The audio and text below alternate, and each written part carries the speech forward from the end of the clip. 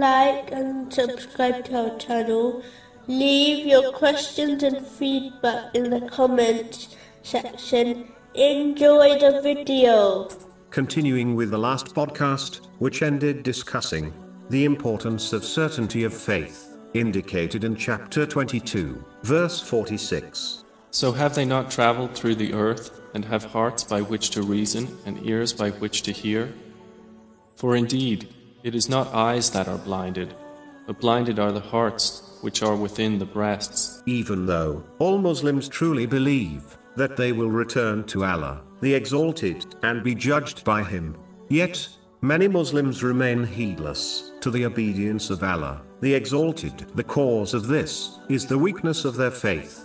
It is in fact the root of all sins. All Muslims have faith in Islam, but strength of their faith varies from person to person. For example, the one who follows the teachings of Islam because their family told them to is not the same as the one who believes in it through evidence. Someone who has heard about something will not believe in it in the same way as the one who has witnessed the thing with their own eyes. The one who observes the signs of something, such as someone's footprints, will not believe in the same way as the one who has seen the person, as confirmed in a narration found in Sunan Ibn Majah, number 224. Gaining knowledge is a duty on all Muslims. One of the reasons for this is that it is best way one can strengthen their faith and belief in Islam.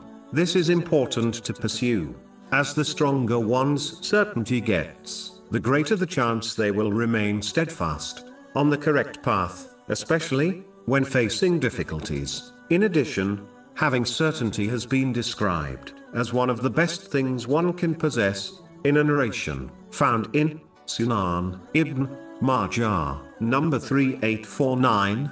This knowledge should be gained by studying the Holy Quran and the narrations of the Holy Prophet, peace and blessings be upon him, through a reliable source. The next podcast will continue discussing this topic and verse.